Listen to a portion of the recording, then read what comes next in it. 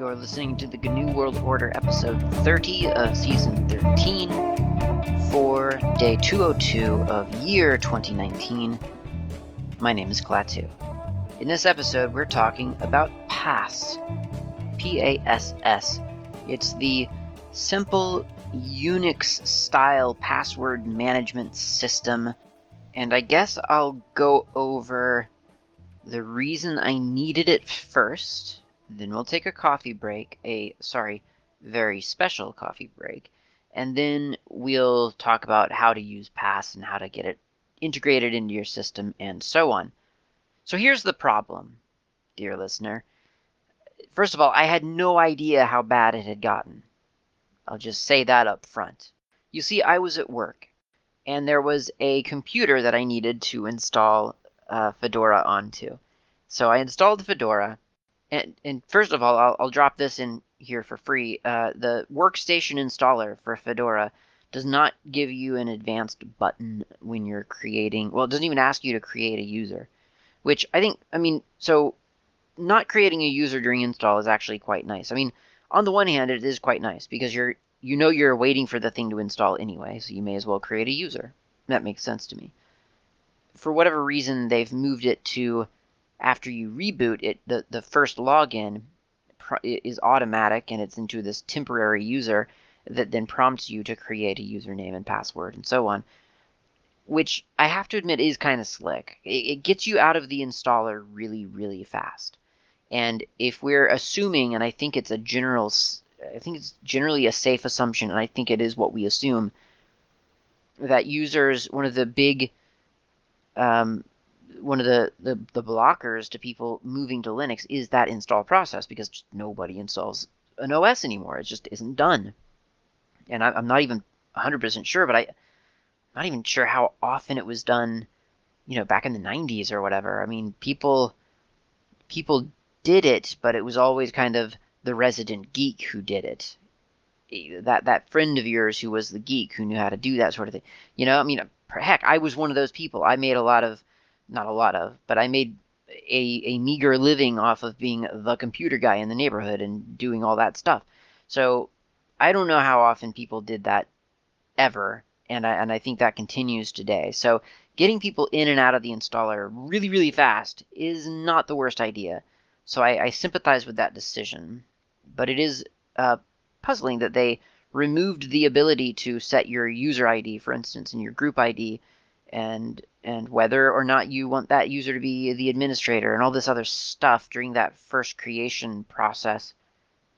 And it it was a little bit of a drag. So what I did eventually was I didn't install the workstation image at all. I downloaded the server image, or the installer for the server profile, and installed my Fedora from that, which was better. I mean, it didn't install a desktop, for instance, but that wasn't really a problem for me. It was not an option, which I remember back when I was installing Fedora as a server at a test server back at an old job. I thought how odd it was that when you installed the server, it defaulted to a GUI desktop. Like, it really expected you to have that.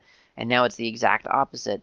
So the server one gives you a lot more options during install time. It lets you set your UID and your group ID and do all the quote-unquote enterprise login stuff that you may have to do if you're looking for maybe a more robust kind of install process. The way to go is server and then kind of build it yourself.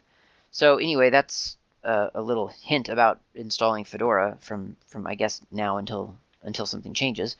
And I had installed Fedora back onto my original point, and went to import some stuff that I needed into this computer. And one of the things that I needed was this password, this JSON dump of passwords and usernames from another machine for Firefox, for internet stuff. So I should actually back up. In order to get this JSON dump, I had to jump through hoops.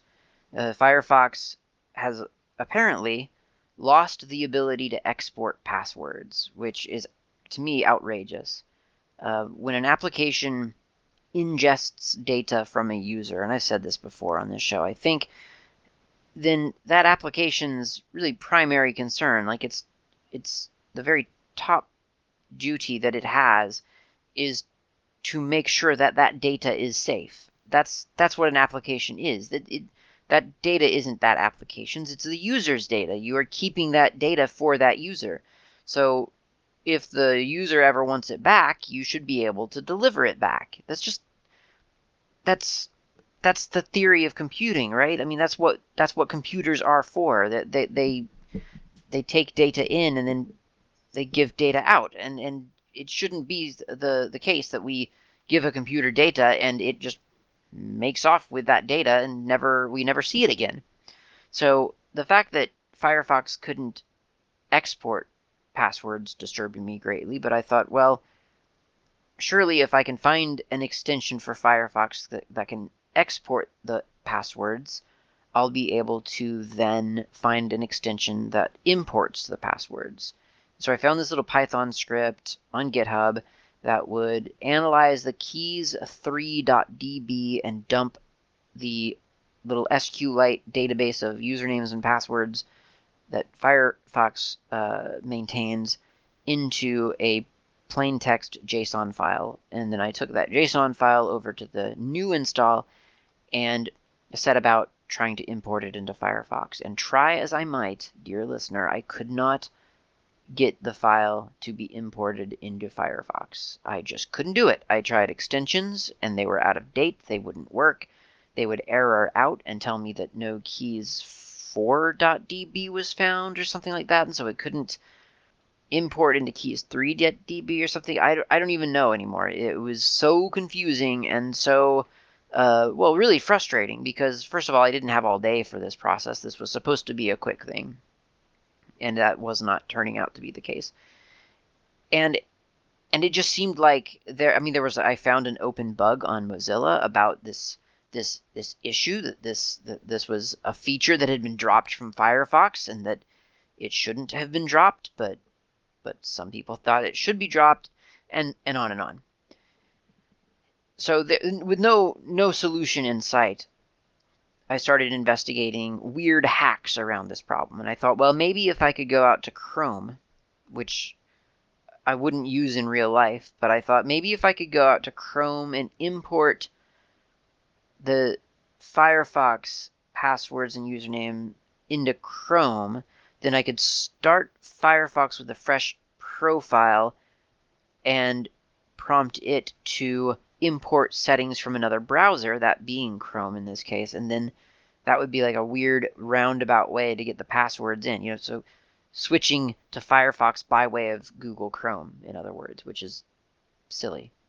So, and it's not even switching, it's staying on Firefox by switching for 10 seconds to Chrome and then switching back to Firefox.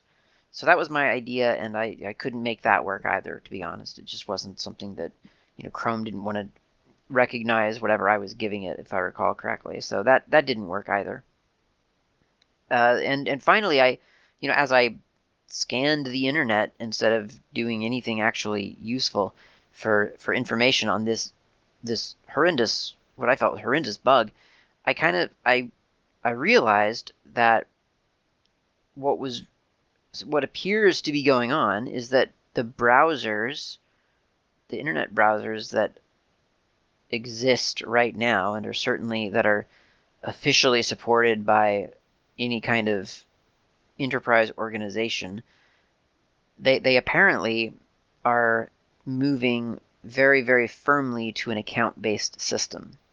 So for Chrome, it is expected, as I understand, that you sign into Chrome with your Google account, and then all your passwords live in Chrome and your Google account, and that's just kind of, it's so convenient and super easy, and it's great, and it just works, and it's wonderful. And if you go to someone else's Chrome, then you can sign into that Chrome session with your identity, and there's all your passwords. I mean, it's like magic, right? It is the future come alive. Firefox apparently is doing the same thing. They expect you to sign up for a Firefox account, and then sort of manages your profile for you, and it creates this entity for you and an object in code that represents everything that you do online and so on, and you've got all the passwords and usernames all in the Firefox account, and isn't it wonderful? So obviously, why would you ever need to export or import this data? Obviously, Mozilla is holding it onto you to keep it safe for you, just like Google is keeping your data in Chrome safe for you. So we're all we're very lucky to have these organizations and corporations to protect us and to hold on to our data for us. And yet, I just, for some reason, don't want to get involved in that. So I realized that the ultimate answer was to either stop using internet browsers or stop using these particular internet browsers. And I knew that Chromium, no, not Chromium, yeah, Chromium and Brave and Vivaldi and half a dozen other browsers out there use WebKit or KHTML, and so I kind of didn't feel all that great about switching to them because I anticipated that the problem was going to be similar. I know that Vivaldi technically did have a way to import and export passwords, but it was through this weird sort of back end hack that you would have to do. You had to sign into that configuration side of the browser, and then you had to install a Chrome extension that Vivaldi natively doesn't want to accept because it's Vivaldi, not Chrome, right? Yeah, sure, but you can still install Chrome extensions, and then you could somehow, and that would enable the export and import control panel. So it's literally there, it's just not enabled, so you just enable it, and then you can do what you need to do. I think it might only be exporting, though. Once again, I think you can't import for some weird reason. And maybe it's changed. Who knows? I don't know. I didn't look. I just got. I basically, this is not a story of me being an investigative journalist or technologist and really trying all avenues. This is much more a story of me trying to get back to work in the course of a day and having to take a 3-hour detour down Firefox and Chrome and modern browser warfare. So possibly Brave or Vivaldi would have worked for me. Maybe Falcon would have worked. Maybe, what is it, Qt? I've just forgotten the name of that other one. But anyway, all the other little browsers, I could look into those, and I may yet. But I think the lesson that I've learned here, the hard lesson that I've learned, is that the answer is to just manage your own darn passwords. Really, it doesn't pay to trust the application that you're using with your password. And frankly, I knew this a long time ago, and I know many of you already knew this. And some of you have even told me this. You've told me, not in so many words, but you've hinted to me that, hey, Klaatu, you should use KeePass. It's a really cool application. And I mean, look, literally episode 23 of Hacker Public Radio. Oh, surely I mean 1023 or 723 or 123, right? No, literally episode 23 was Stank Dog when he was still a host, when he was still doing things with Hacker Public Radio. So that's a long time ago. Episode 23, he talked about KeePass and how it was a really useful application and how everyone should use it. Now, and I've known about KeePass forever, and I've willfully ignored it, and I'll tell you why. It's because I kind of missed the part where it was all locally available or locally stored. I swear to you, I thought KeePass was a cloud-based service. I don't know where I got that into my head, but that's what I thought. Maybe there's an option to store it on a server somewhere. I don't know, but I really, really thought it was one of those things that sent passwords to the internet. So that's why I didn't use it. And sorry for not listening. That was kind of silly of me. So why isn't this episode about KeePass then? Well, the reason this episode isn't about KeePass is that I'm not using KeePass still.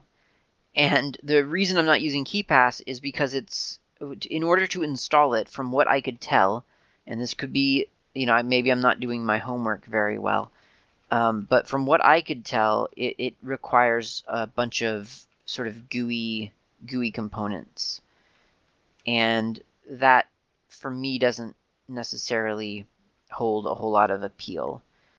I know that there is a terminal, a command version of KeePass, but I wasn't clear on whether or not I could install just the command version of it, or if I had to get the GUI application itself, and then I also could have the command that came with it. I just wasn't super clear on that.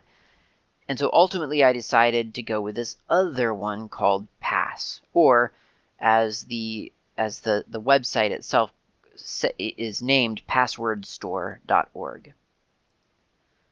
Passwordstore.org bills itself as a Unix-style password manager, meaning that it is a terminal command only. I say only, and yet there are extensions to it now that people have written that provides a GUI. But natively, Pass follows the Unix philosophy. It does a very specific task, and it does it pretty well. And that task is it stores your username, password, and an associated URL in a PGP or GNU-PG encrypted file. It allows you to search those files for a sensible result, and then it provides you, as long as you've provided the correct password, to get into to decrypt the GNU PG part, it allows you to see the password and the URL, and so that you can use and the username, so that you can use that information to log in or to do whatever you need to do with that information. It is simple, it is effective, and I will explain how to start using it yourself after the coffee break. I'm going to go get a very special cup of coffee, and I'm going to tell you why it is so special after the break.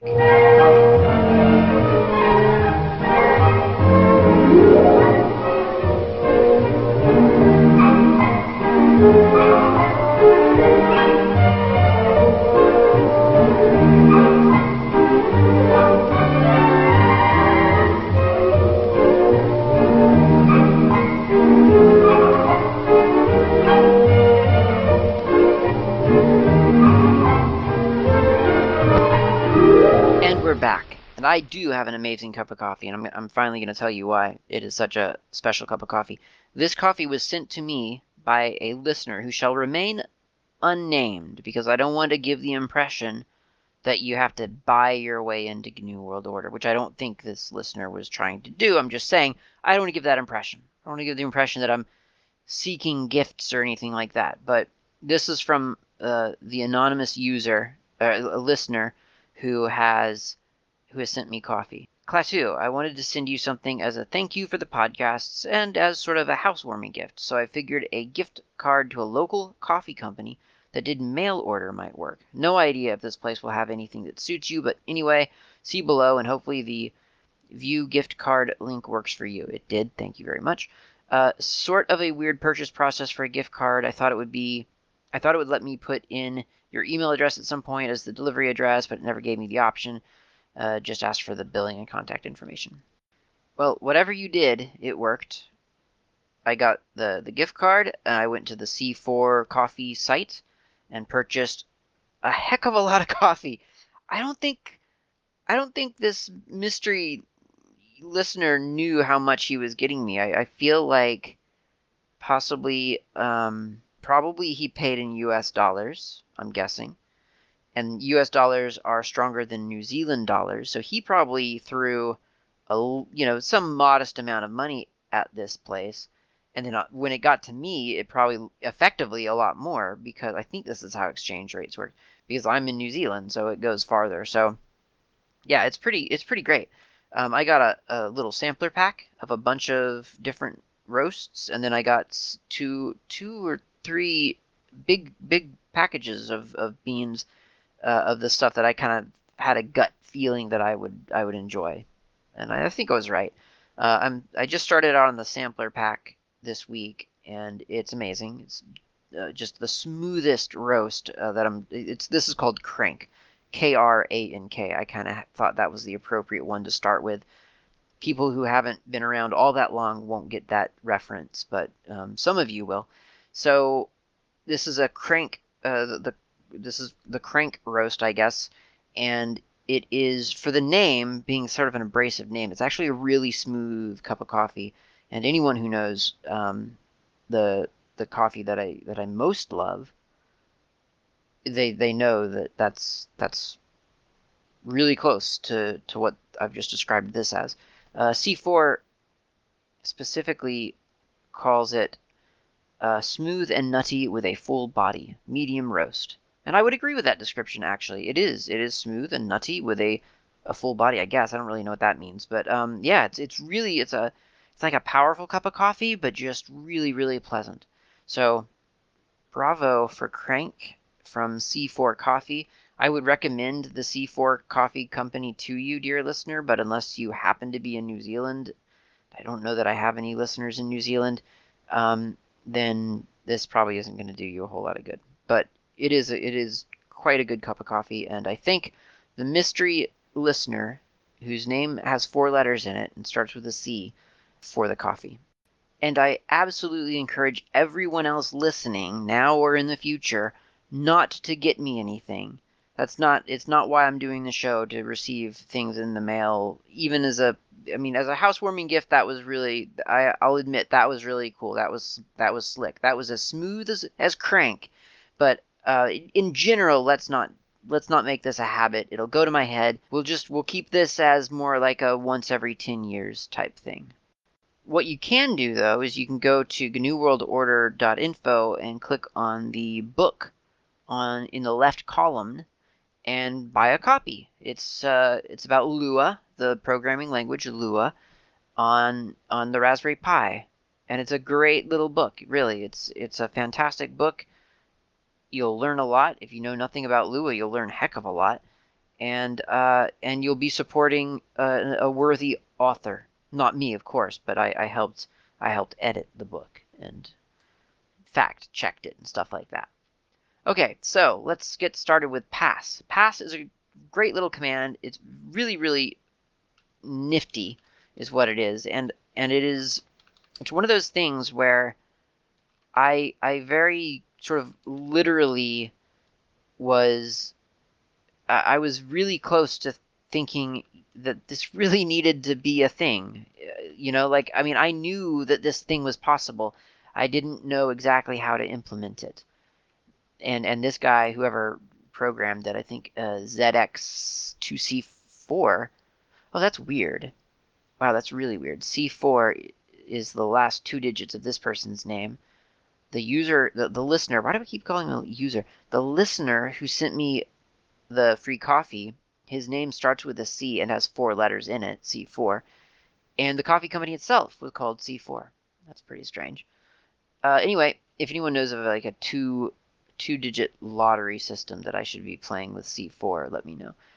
So GPG2, so pass. It's an interface to GPG, honestly, and that part about it, that aspect of it, is exciting in itself, because if you think about GPG, the complaint that everyone has about GPG is that it has a horrible interface. And I used to kind of argue that point. Not kind of. I used to argue that point. I thought, you know what? It's not really that bad. And the more I sort of think about it, the more I'm realizing that actually it is pretty bad. I certainly, for instance, now, admittedly, I don't use GPG, and this is probably part of the problem.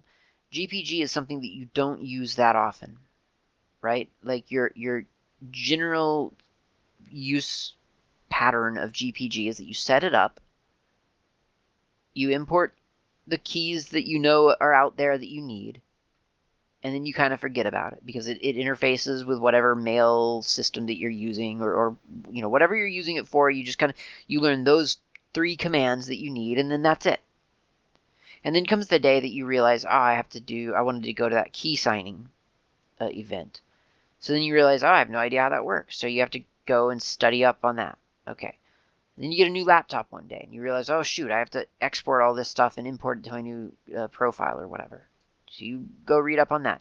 And in other words, you're learning GPG over the course of a ridiculous 20-year period, which really you ought to have learned it sooner and in a much more condensed time frame. But there's just never a reason to internalize those commands.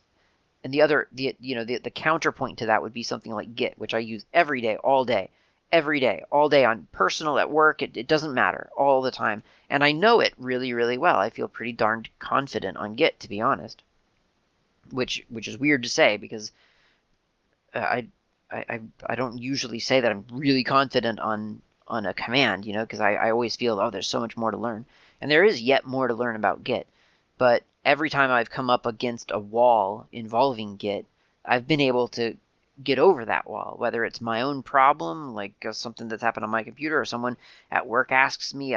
It seems to be a consistent thing. So whatever Git does, that's working, whereas whatever GPG does apparently doesn't work so well, because I can count on maybe one hand probably how many times I think I need to run a GPG command, and then I just run the command.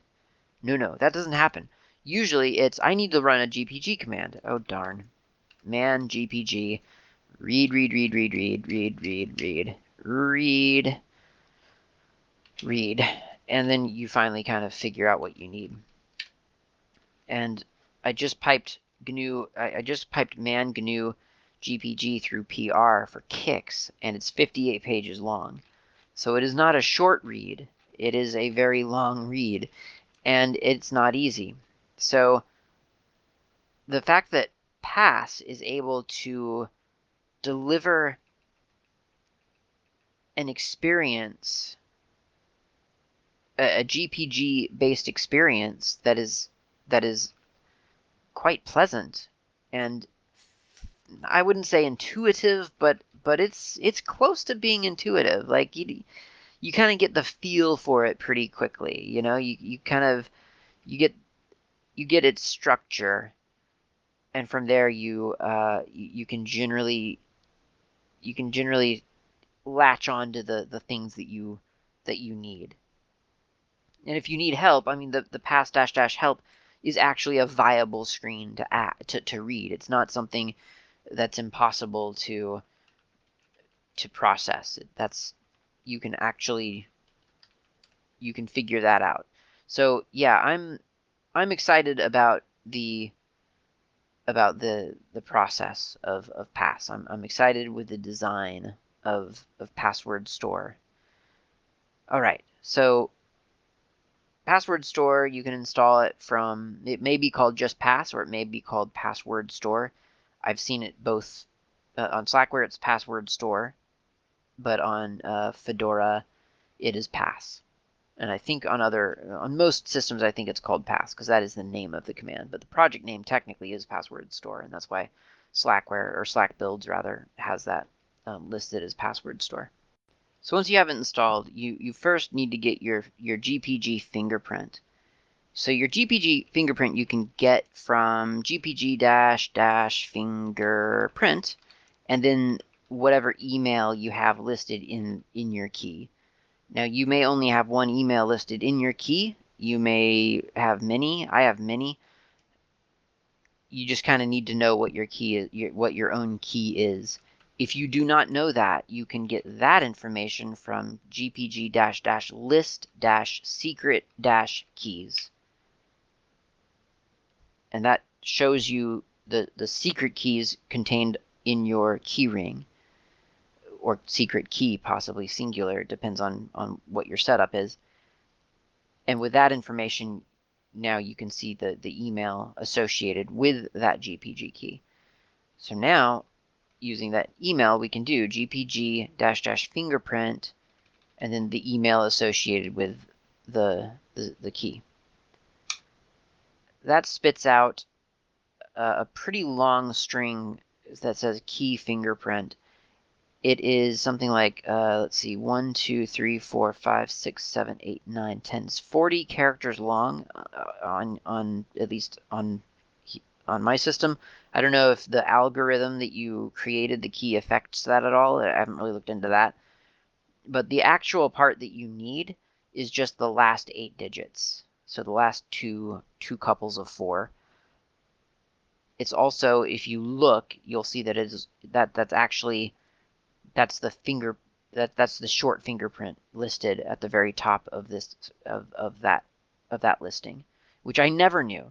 I always thought that the fingerprint, in order to get the fingerprint, you had to look at that first line, which tells you sort of the algorithm, like is it 1024D or is it 4096R? I think that's DSA and RSA respectively, and then slash and then some string, some 8-string number, and that's your fingerprint. Well, it is, but that happens to be also the last 4 digits of this big long key fingerprint. I never knew that. I mean, that doesn't really matter. It doesn't, it's in 2 places. Big deal, right? Anyway, so we do pass, and then we do init. See, I told you I feel like that's pretty intuitive right there. Pass init, and then you paste in your fingerprint so that it knows where to look for encryption purposes. It goes very quickly. All it does is create a directory in your home folder called .password-store, and now you're using pass. So I will admit that the man page of pass is not the most. It's not exactly the. I wouldn't have laid it out this way, is what I'm trying to say. What I would have done is give somewhere some examples of kind of the actual workflow that you would go through. So it does start with initializing your password store. So pass init and then the fingerprint. Oh, and actually it looks like you could actually just use the key, the email associated with a key, a valid secret key. I didn't know that. I thought you had to do it with a fingerprint. I think on their website it says it has to be the fingerprint. But anyway, in the man page it tells you, yeah, you can just use the email. And then the next example they give is list existing passwords. Well, I mean, that's not going to work because I don't have any passwords on this machine yet. Yeah, it says password store. Okay, so that doesn't work as the next step. The actual next step that you're going to probably do is you're going to add passwords to pass.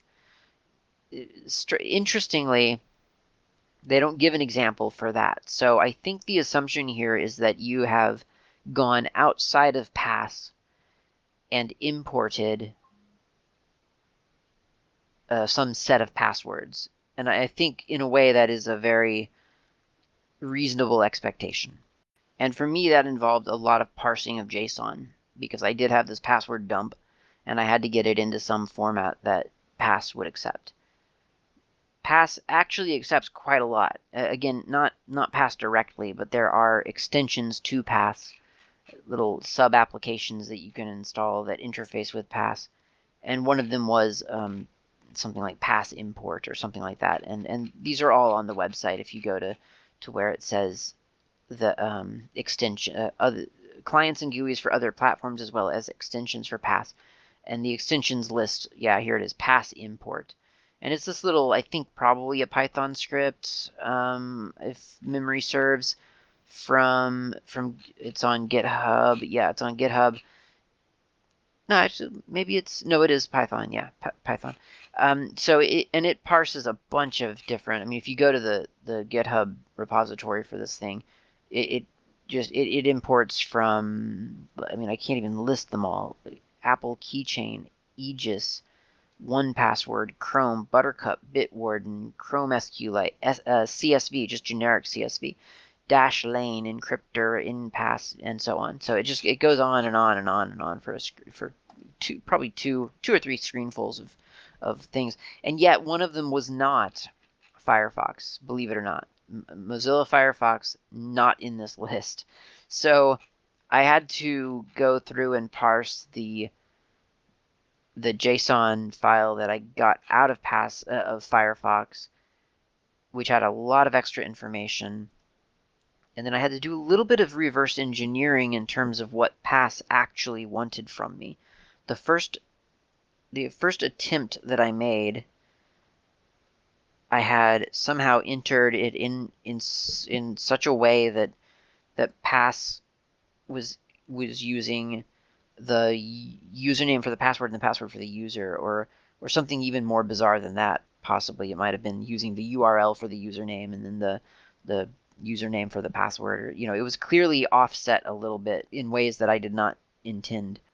And I guess part of it was I didn't quite understand the organization of it, because my initial import was so poorly done, again because it was this Firefox JSON thing that the pass importer didn't actually recognize.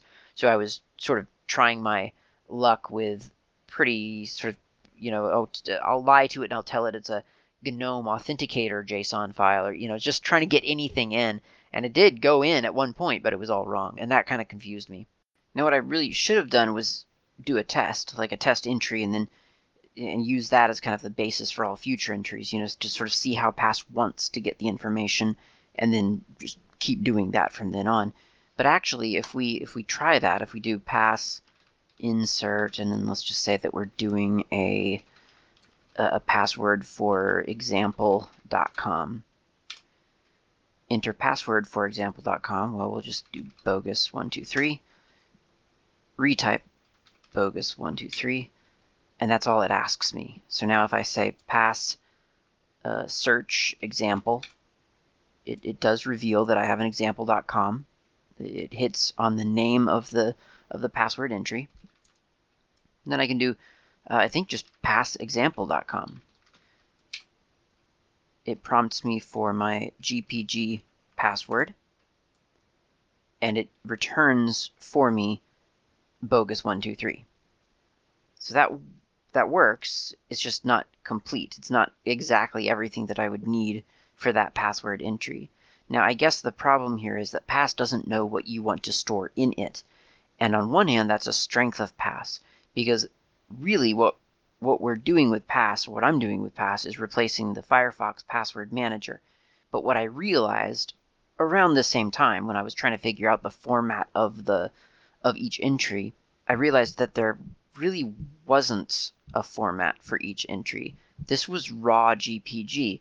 So this is basically an encrypted notebook.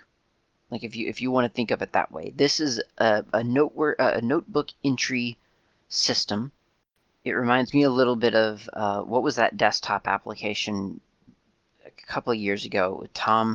Tomboy, I think is what it was called, Tomboy Notes or something like that, or any one of those notebooks where it's sort of like this package, a journal package, and you're meant to make entries into it maybe each day, or you're supposed to have it open on your desktop so that when something occurs to you, or you have a quick note to jot to yourself, you can open this thing and it's a self-contained, just like a notebook in real life.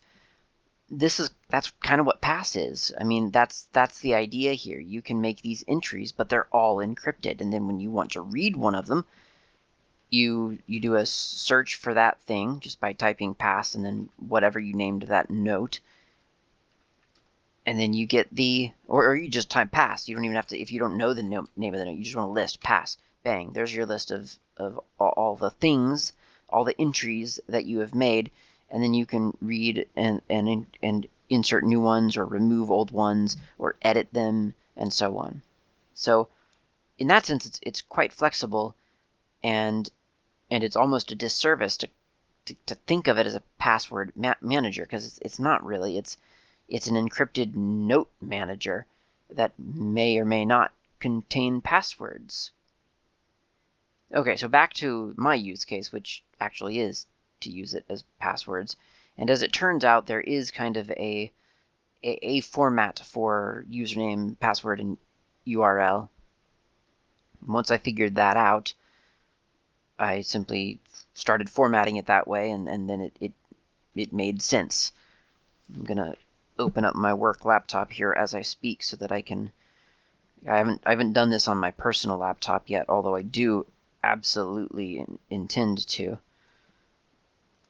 But the bulk of my efforts were spent just on getting the work laptop up and running with pass. So if I look at, for instance, I'll just do a pass on this, well, for you, dear listener, I'll call it example.com again. And the format is the password as the first line of the file. The second line is user : space, and then your username for the site that you are logging this for, and then URL : space, and then the URL beginning with HTTPS whatever : // and then www.example.com. That's your file. That's your pass file, or that's each individual note. Save that, look it up, and from then on, you can refer to it whenever you need to. It's married to your GPG key, or whatever GPG key you gave it when you created the password store. You did the pass init command. So as long as you have that key available, this is as good as gold. Now, it's all encrypted, so as long as you trust GPG, you could put this anywhere you want. You could commit it to a Git repository somewhere. I don't know why you would do that, but you could. You could put it on your server somewhere. It's up to you. It can easily sync across your devices, in other words, because it's a bunch of little encrypted files, and it's pretty easy to sync that across devices if you kind of know what you're doing. I mean, it might be laborious for someone who doesn't know about rsync to keep those two devices in sync, but if you know a little bit about just sort of how to manage large collections of files, which I feel that's one of those things that you kind of start to get pretty quickly in Linux. I could be wrong. That could just have been my path during Linux and sort of what I figured out early on. So I think everyone does. But I've gotten from other people that I feel like when you start using Linux and really start thinking about how files work and how copy commands work and how detection of duplication works, you kind of figure out, okay, well, I can do this. This is easy. I can compare these two things or use an application that does that for me and then sync, and keep these things in sync, whether it's your computer and a server or two computers on your own network. Easy to do that with pass, I feel. You have access to this thing no matter where you are or what you're doing potentially. I mean, you could carry it around on a thumb drive too, if that's the way that, because pass doesn't care where your password store is located. You can override the location of your password store whenever you use this. It doesn't care. It'll look at any collection of GPG encrypted files and treat it as a password store. Okay, so the question that's kind of left over is if we've got this password store thing on the computer, how does it interact with Firefox? And that's an important question because my use case from the very beginning was that I wanted this thing to manage the passwords for my Firefox instance instead of using Firefox itself. Well, it turns out that there is an extension that someone wrote for Password Store to interface with Firefox.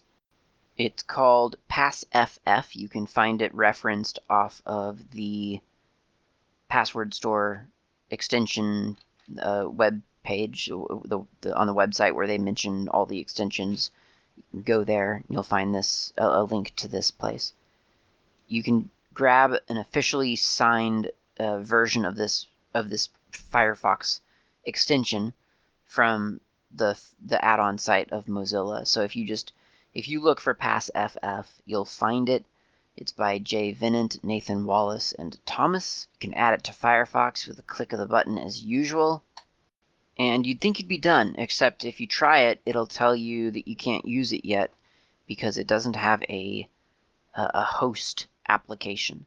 So in other words, what's happening here is that there's no connection between the Firefox extension for Pass and Pass itself. I haven't looked too deeply into why it needs this, but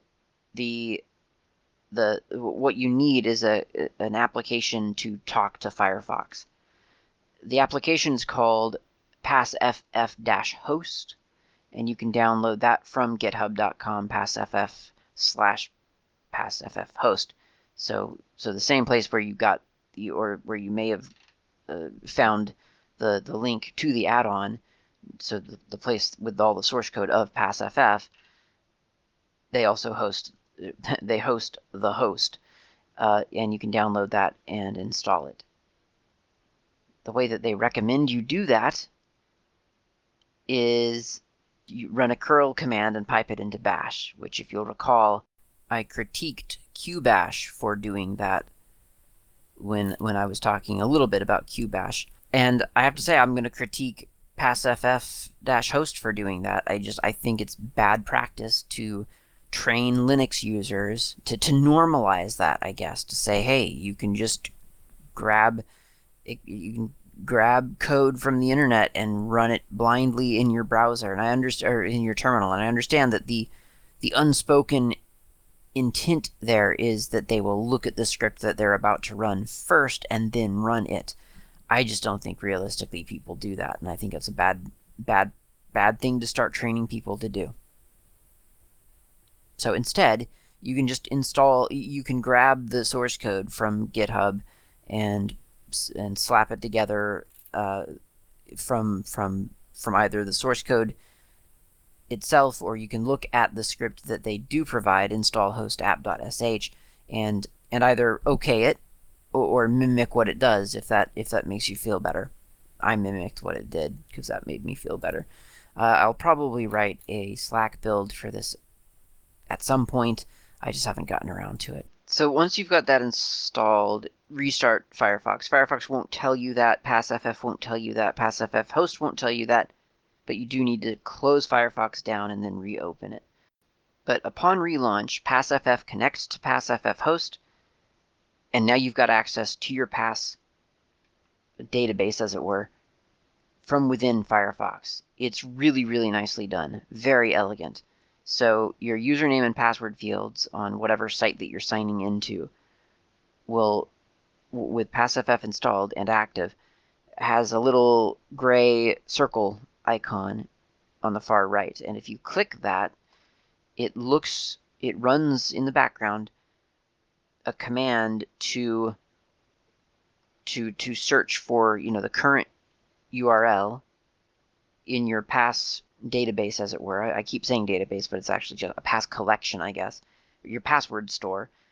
And if it finds it, it shows you that yes, you've got that in your password store.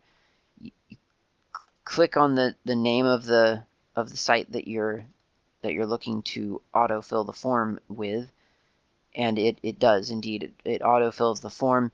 And you know what's really nice? There's even a feature, and this seems silly. When I first saw it, I thought that's a little bit silly, but it's fantastic.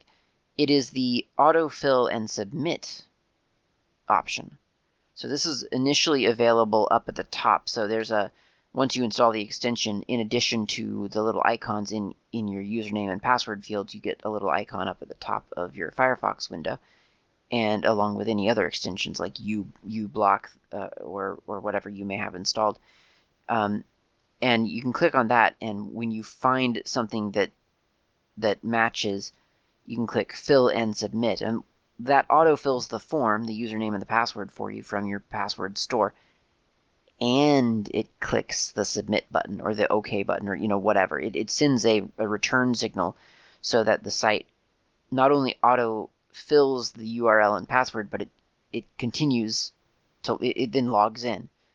Now that seems silly because you're thinking, yeah, but all I had to do was click a little button and it filled it. Surely I can click the sign in button myself. that one click that it saves you, it's magical. It is so magical. And in a way, it's kind of a little, it's a bonus that they're throwing your way, because you're using something non-standard. You're not using the built-in Firefox thing, and I feel like Firefox, the built-in Firefox, it fills in stuff the moment you're at the site, right? You don't have to click on anything to tell it to fill a name in. It's just there. So the fact that maybe you had to click for password store to get the entry for you, the fact that it has that option to fill and submit, it's one of those things that I just can't. The first couple of times that it was doing it, I thought I'd discovered some great new technology. It just felt so good for it to do that. So really, really nice integration. There is apparently a pass extension for Chrome as well. I urge you not to use Chrome if you can help it. There's Chromium that would probably work with this extension. I have not tried it. I haven't tried that particular extension with anything Chromium based, which obviously would be Chromium, but I think also Vivaldi and Brave, last I checked, both of those were Chromium based, so that it would probably work in those as well. So no matter what you're using, there's probably integration, or what browser you're using. There's quite possibly pass integration, and the integration is very nice. It's very fluid. It's just a little bit of extra setup, but after that, you're done. And at this point, as I've said at the beginning of the show, the top of the show, I would rather spend a little bit of time setting this up for myself than I would spending another 3 hours of my life trying to reverse engineer, or not even reverse engineer, trying to rip from a database the information that I entered to it in the first place. And certainly would rather do it locally, so to have to set up a little bit extra locally than to submit all of my usernames and passwords and sites that I visit to Firefox account manager or Chrome accounts or Google accounts, whatever. Just not interested in that either. So that's Pass. It's a really, really nice application. It's in a way just painfully simple, but it's also just so painfully minimalistic as well. And by pain, I mean good, because it's actually perfect. Now, this is all said without fair comparison to anything else. I don't, like I say, haven't actually used KeyPass, and I feel bad about that, and I should have tried it years ago. Never did. Thought it was cloud-based. Should have tried it, a year ago. Whatever, it doesn't matter. Point is, I've discovered Pass, and it has fewer dependencies than KeyPass, at least as far as I know. Now, there might be a terminal-only version of KeyPass, which I ought to check out. Maybe that's really cool. Maybe there's a great reason to try it. But at least so far, it seems to me like Pass pretty much does everything I need it to do. So I'll probably continue to use it unless I hear from someone. Hint, hint. If I hear from someone, about some killer feature of KeyPass that Pass clearly does not feature, then maybe I'll try KeyPass. Although, based on Cobra 2's luck with getting me to try anything new, it'll probably be 3 years from now. But I mean, still, that's 3 years, and I'll be a KeyPass user. I mean, who knows? And you could be the person to make that change. But really, yeah, Pass. I mean, if you're not using Pass, or if you're not using KeyPass, or you're not using any kind of password manager, get Pass for yourself. It is well worth it. It's brilliant. It is what you should be using. There's almost no excuse not to use it. The only excuse is that, as I say, there is a little bit of setup. And that setup may involve installing the program itself, Pass, installing the Firefox extension, installing the Firefox extension host app to get that going. And then on top of all that, you have to import all your passwords probably, or at least you have to input them somehow. And then on top of that, You might have to set up some system by which pass is synchronized across your devices, because you wouldn't necessarily want it just to live on one device. So you kind of have to think about all that stuff. And sometimes I know that that's the stuff that kills it. It's just that much coordination and planning, and kind of like this idea that, oh, I want to do it right. I want to do it right from the beginning. So I'm going to really think about this. I'm going to design a great system for myself. And then that just becomes such a monumental task that it's put off for 3 years, for example. And I get that. But if you're at the point when you're hearing this, whether it's the first time you're hearing it or the second time you're hearing it, if you're at the point of actually needing to switch to a password manager, a good local encrypted password manager, then Pass is something that I am officially recommending. It's just a really nice little program, well worth trying out. Thank you for listening to this episode. I will be back, as you can imagine, next week. I am going, by the way, to San Diego, California in August. I'll be there for the Open Source Summit. So if you're going to be at that convention, let me know. Maybe we can meet up. I will also be in Raleigh, North Carolina, the week before Open Source Summit. And then I'm going to do all of that again. Well, some of it. I'm going to go to Raleigh again in October, 13 through 15. If any of those times coincide with a location with which you are going to coincide, do let me know. I would hate for us to be in the same physical location and have no idea. That would be silly. So, I mean, it's happened before, trust me. It's happened several times before to me. So do let me know if that's going to happen. Open Source Summit, and then All Things Open. Those are the two conventions that I'm going to. August, October, respectively. Again, thanks for listening. I'll talk to you next time.